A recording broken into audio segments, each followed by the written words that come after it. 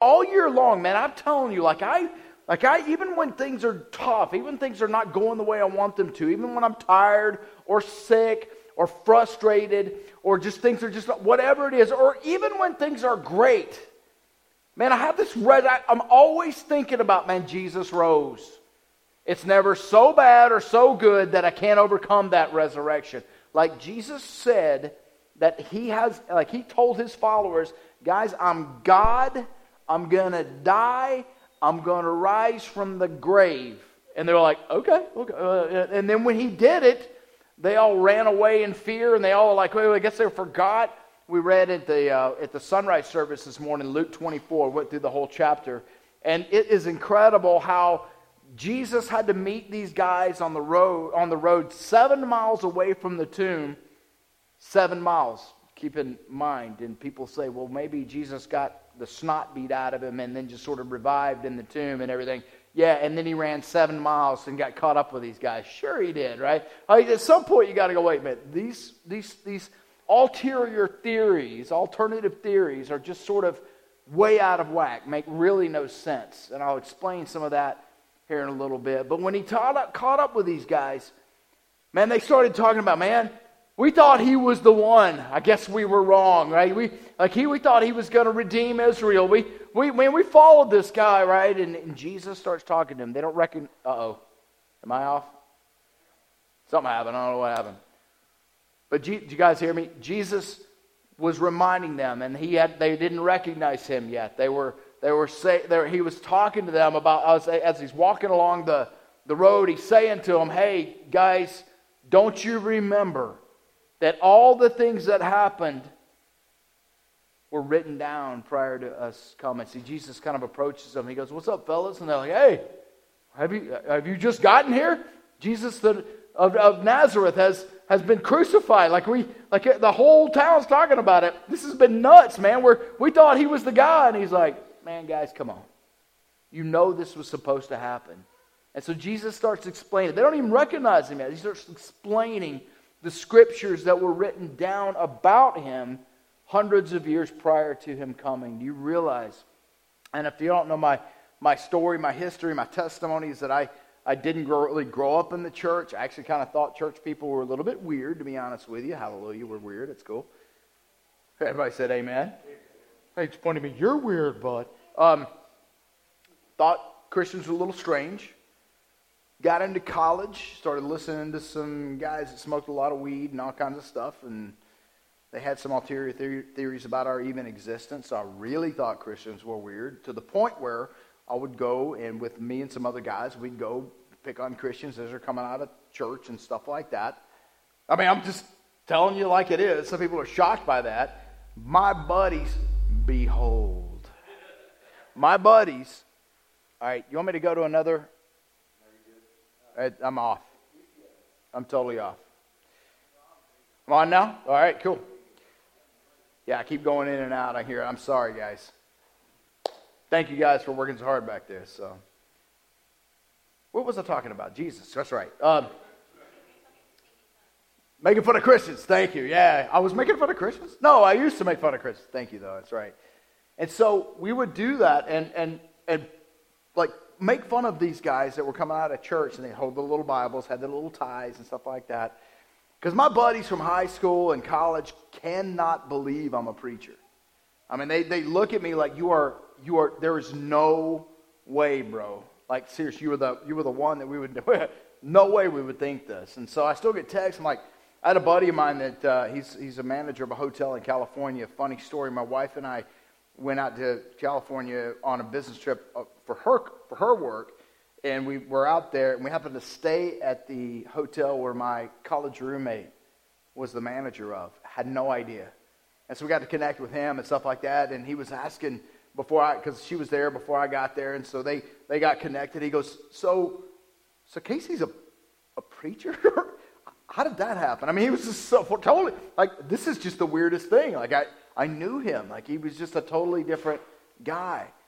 And what happened was, if you don't know, I went through a series, like a couple of years of where I had to look at the validity of scriptures. I was trying to test out any religious religion or follower or Christian or whatever. I was trying to find anything, any evidence of Jesus or any evidence of God, supernatural, whatever. I was looking at Buddhism and Taoism and Falun Gong and like Islam and all those kinds of things. And I was trying to find out not what they believe. I didn't care. I was trying not to study what the beliefs were or anything like that, trying to expand my mind or anything. I wasn't doing any of that stuff. I was like, is there evidence of God? Is there anything supernatural in any of these things? And I looked at every religion I could find and found out there's no evidence of God except for the evidence of the Old and New Testament.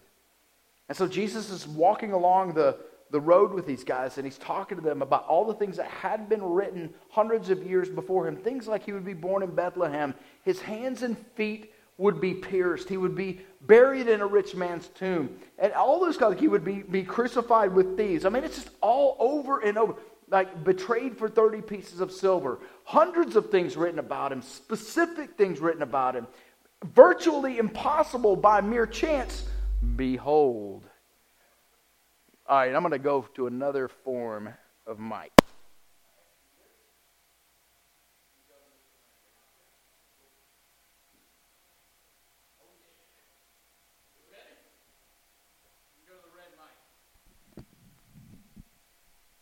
Can you hear me there? Check, check. Ooh, man. I feel like a comedian now. Can you hear me all right? Dude, I could yell it too. It's no problem. So I could scream it. Do it. What was I talking about? Jesus? That's right. That's right. I can't remember the last thing I was talking about. Thank you. Yes. So he was betrayed. This is virtually impossible by mere chance. Can you guys hear me okay? I can't hear the coming out of the speaker, so if you can hear me, I'm cool. This is virtually impossible by mere chance, man. Like there is no other plausible explanation except God is real and he orchestrated history. You understand this? Like this, and if that's not enough, Jesus does all that and rises from the dead. So for when people are sitting there in their underwear in their mom's basement blogging about, well, I don't think this is real, and I think this is wrong, and I think there's all kinds of alternative theories. What about this, and what about this, and what about this? At some point, you got to go, yeah, but he rose from the grave. I mean, at some point, you got to, yeah, but he fulfilled all these predictions about him. At some point, this resurrection is no longer just a great Easter story that is about hunting eggs and putting on dresses. I didn't put on a dress today, but I did wear a suit and took a bath, right? So I get that. Amen. Who said amen? Oh, yeah, sorry. Hey, thank you. Thank you very much. But at some point, this has to impact our lives. At some point, this has to change the trajectory of where we are to where we are going. At some point, it has to make an impact on who we are and what we do. Like it has to change everything. This is radically different from absolutely every other religion in the world, in the history of the world. And I don't care how popular it's gotten. I don't care how many followers. At some point, Jesus separates himself and claims to be God and rises from the dead, which takes away the power of Muhammad or Buddha or Confucius or whoever has claimed to be the way. At some point, we got to go, yep, it's Jesus. And the resurrection loses its power when it becomes a holiday and we celebrate the holiday rather than celebrating Jesus' resurrection. Amen? At some point, it has to have an impact on who we are. And if you're a believer who is new to the faith, it has to have an impact on who you are. If you're an unbeliever, at some point you got to go, oh snap, I got to make a decision to make. I either reject him or accept him and move on with him. The one who says, I'm the only way, and I'm going to prove it by rising from the dead, and I'm going to send my Holy Spirit to be with you. Guys, at some point, this can't just be an Easter story. This can't just be something where we go, yeah, man, I believe he rose from the dead. Like here's I'm going to tell you a little bit of we're all friends and family now, right? We're cool. Like, I can be real with you guys. I met with a guy yesterday who had hours to live, who did not ask me about what he should have done in college. He didn't ask me about, man, should I have taken this other job or should I have gone this other direction? He didn't ask me to bring me his awards for all his stuff that he had ever done. He didn't ask me for advice about things that he could have, should have, would have done in his past. You know what he asked me about? What happens now? He asked me about this Jesus that I follow. And here's what I did. You guys know I'm weird, right? Stop it. You don't have to agree with everything I say. But it's okay. I know it. I don't sit down. There was a chaplain that came to visit him the day before. And he's just like, get out of here. You know what the chaplain did? I just want you to know God loves you. Everything's going to be fine. And he's just like, get out. I don't need no wusses in here, right? So I walk in, and I'm already like jazzed up about the resurrection. Can't wait to talk about it the next day, all this kind of stuff.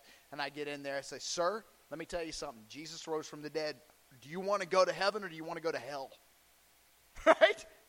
We're supposed to be gentle with these guys. Listen, you got hours to live, bro. I'm going to try, man to man, right? Tough to tough, right? Like Jesus was a radical, rebellious construction worker, protector of women, lover of people, just laid it out with the religious guys that were condemning other people. Like, I love that about him, man. Do you want to go see him? Or do you want to go see the denominational, traditional church? Because you ain't going to see him there. Like, I know. He's like, I'm not really a churchgoer. Neither was Jesus, man. I don't know what to tell you. Jesus didn't like all the religious stuff either. Only thing I know is that Jesus rose from the dadgum dead. Do you want to know him? He's like, yeah. Like, I'm not berating the guy. I'm like, you ain't got time, man. And his family's looking at me like, and they literally looked at me yesterday and they said, we have never had anybody talk to us about Jesus like you do. I'm just like, dude, I want to introduce you to the real Jesus, the one that rose from the dead, the toughest guy that ever lived. I want to introduce you to that guy. Because he's a radical, amazing, incredible, beautiful, gentle, tough God who came in the form of a man and showed us what to do. Amen? I mean, this is not just Easter. And so what I want to do today, man, I want to go through some of these things, because the resurrection is mentioned over 40 times in the New Testament. You know, Paul wrote in the New Testament. It's mentioned in every gospel, that kind of thing, in Acts as well. But Paul wrote in Romans, 1 Corinthians, and to a letter to a young pastor named Timothy in 2 Timothy. He writes about the resurrection. We think he may have written Hebrews. It's mentioned there as well. Peter wrote in 1 Peter about the resurrection, and John wrote about it in Revelation. But the important thing we've got to understand and the things about it's not just that we believe about the facts of Jesus, that we believe that he rose. It doesn't really matter if we believe he did or not. This is, are we going to take it, radically change the trajectory of our lives, and follow him? Like, enough is enough for a lot of us, frankly. I mean, we've got to be thinking through this. If he actually did rise from the dead, and he said, I'm the only way, he's got the credibility nobody else does. I've got a decision to either follow or reject. So we want to understand a couple of things. Why is the resurrection important? How do we know it really happened? And then with that, how do we respond? 1 Corinthians 15. Starting in verse 1, Paul writes to a church that's really got some messed up beliefs about the resurrection, and some false teachings come in and that kind of thing. He says, now, brothers, I want to clarify for you the gospel I proclaimed to you. You received it, and you have taken your stand on it. You are also saved by it. If you hold to the message I proclaimed to you, unless you believe for no purpose, for I passed on to you as most important what I also received, that Christ died for our sins according to the scriptures, that he was buried, that he was raised on the third day according to the Scriptures, and that he appeared to Cephas, then to the 12. Then he appeared to over 500 brothers at one time. Now look what he says here next. Most of them are still alive, but some have fallen asleep. There are 500 eyewitnesses to this guy. The people say, well, yeah, just a few people saw him. No, hundreds of people saw a risen Jesus. Why do you think it radically, the people that saw him were radically transformed? They formed this crazy thing called the New Testament church. And we're still talking about him today because of the resurrection. See, one of the things you can find out, too, from this letter is that it was written pretty soon after the events that we're talking about. A lot of people say, well, what about the Gospel of Thomas? What about the Gospel of Mary? What about the Gospel according to the apostles? All these things that were written hundreds of years after all this. What we're reading in the New Testament is from eyewitnesses while people were still alive, or eyewitnesses that were interviewed, like in the book of Luke and Acts. Like this is amazing how close to the events these things are historically. It's like an historic news flash. But these people, in other words, Paul's saying, hey, he appeared to 500 people. Go ask them. If you don't believe he did, go ask them. Right? I love that. But some have fallen asleep. Then he appeared to James, then to all the apostles. And last of all, as to one abnormally born, he also appeared to me. So Paul's saying, go talk to these guys. He appeared to me as well. For I am the least of the apostles, unworthy to be called an apostle, because I persecuted the church of God. I relate very well to Paul. But by God's grace, I am what I am, and his grace toward me was not ineffective. However, I worked more than any of them, yet not I, but God's grace that was with me. Therefore, whether it is I or they, so we proclaim, and so you have believed. Now listen to this. I love this. Now, if Christ is proclaimed as raised from the dead, how can some of you say there's no resurrection of the dead? But if there is no resurrection of the dead, then Christ has not been raised. And if Christ has not been raised, then our proclamation is without foundation. And so is your faith. In addition, we are found to be false witnesses about God, because we have testified about God that he raised up Christ, whom he did not raise up, if in fact the dead are not raised. For if the dead are not raised, Christ has not been raised. And if Christ has not been raised, your faith is, ouch, worthless. You are still in your sins. Therefore, those who have fallen asleep in Christ have also perished. And if we put our hope in Christ for this life only, we should be pitied more than anyone. And everybody said, dude, that's like throwing it down. Paul is saying to us here, and to the early church, this resurrection is foundational. And you guys are arguing about what it is. You bloggers in the basement of your mom's house in your underwear blogging about, I don't believe this. Guys, it's foundational. Now, I know there's a lot of questions, and I know that there's a lot of things. So let me just answer a few of these questions and answer a couple of these things. Because a lot of people have, yeah, but you're a preacher. You're supposed to say he rose from the dead. And you're supposed to make, man, what got me were the eyewitness accounts from history. There are non-biblical writers that were hostile to the faith.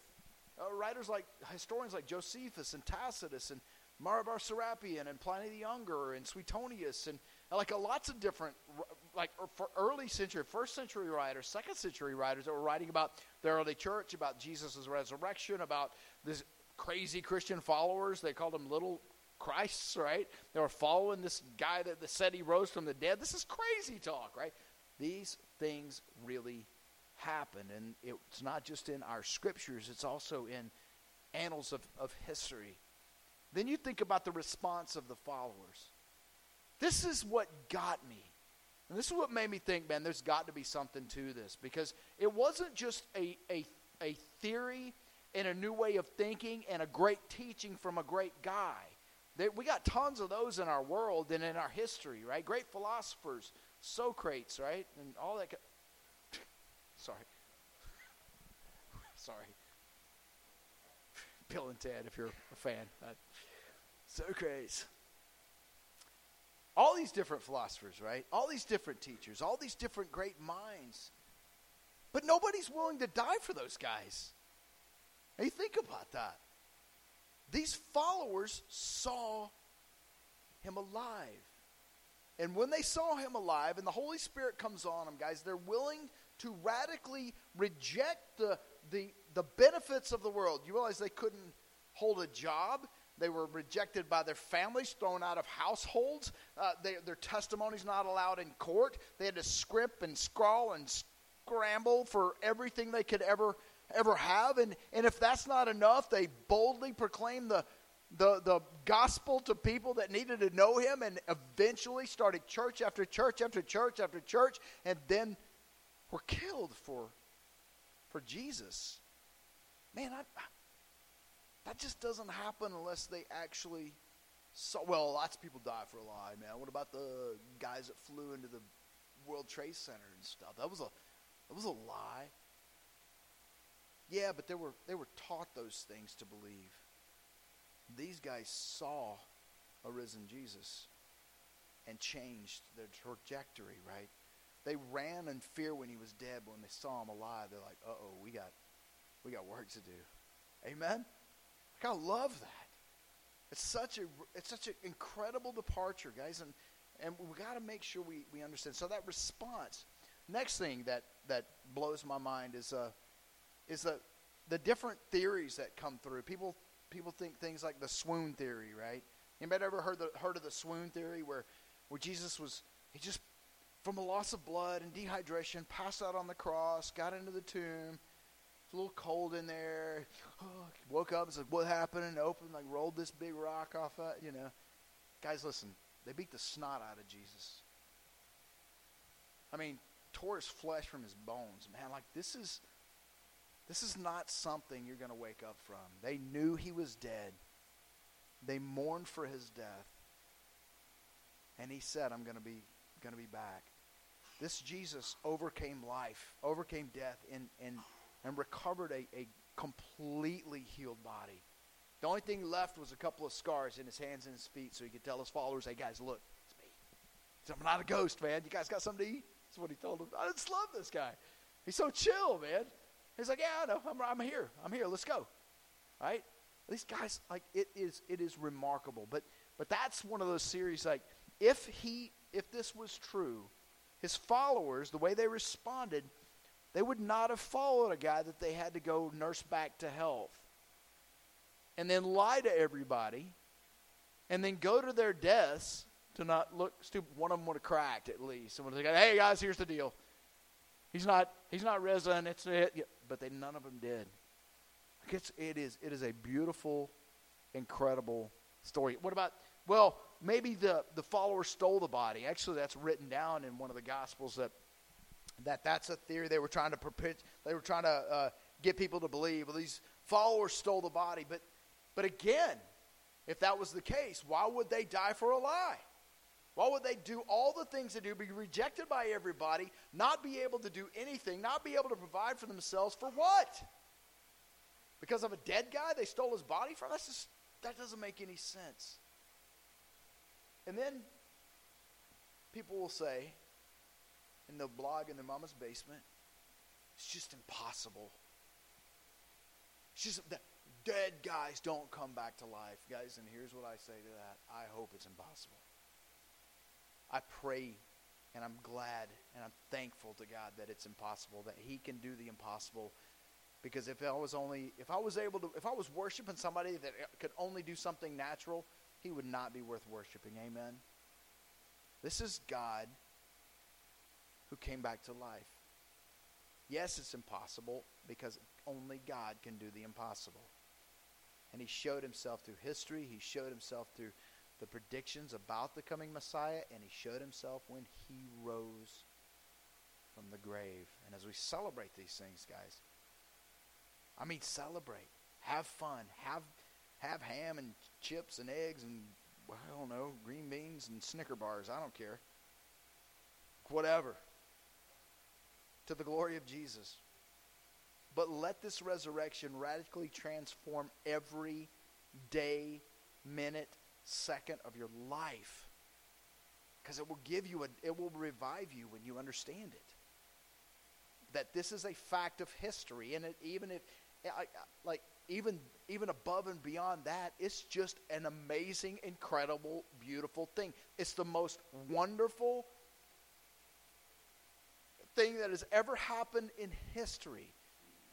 And it can never be boring. This ought to be like, we had one of our services and things like that. Hey, Jesus rose. People are like, yay. I'm like, come on. What? It's too incredible for us not to be hooping and hollering in this place. I mean, he rose from the dead. We can't die if we know him, man. Right? So here's what I want us to do. Like, here's my big ask for us in the house. Because we had a lot of people that came in the first 3 services today that didn't believe. Like I said, they had a drug problem. They got drug here because it's Easter. But no matter where you are, if you're a believer in this and you're new to this and you're just trying to figure this out, how is this resurrection going to take you to the next step? As gamers say, how are we going to level up in this? If you're somebody who's been a Christian for a little while, but man, just still trying to find your way, trying to learn to get some habits and steps in place and read the Bible and all this kind of stuff, what is this resurrection going to do for you to take the next step in your faith? Some of you guys have been in church and starting to serve, and you're starting to really see the church as someone, and I say someone, the bride of Christ that you can serve, and you're starting to get that a little bit, so you're starting to mature. What does it look like for you to take the next step and that resurrection to springboard you into that? Some of you guys are actually making other disciples who are making other disciples. Like you really are mature in your faith. But you're never supposed to stop growing no matter where you're at, amen? What does it look like to really refocus on this resurrection and go, how do I take this step? And that's for the believer. For the unbeliever, if you're not a believer, and there's been a ton I've talked to today, and I get to talk to one on his deathbed yesterday who is now a believer that I'll introduce you guys later, okay? When we see him face to face, those of us who are with him. But if you're an unbeliever, and Jesus says, I am the only way to the Father, and he rises from the dead, that ought to shake you to your foundations. It ought to make you tremble a little bit, a lot maybe. Because this guy is not just a philosopher. He's God who came in the flesh, proved himself by a resurrection that people were willing to give their lives completely to. And so if you don't know him yet, I'm going to ask you to prayerfully consider, like seriously make a decision for him. Ultimately, salvation is the first step. We want to be able to baptize you, help you understand what it means to walk in him, because it's worth it.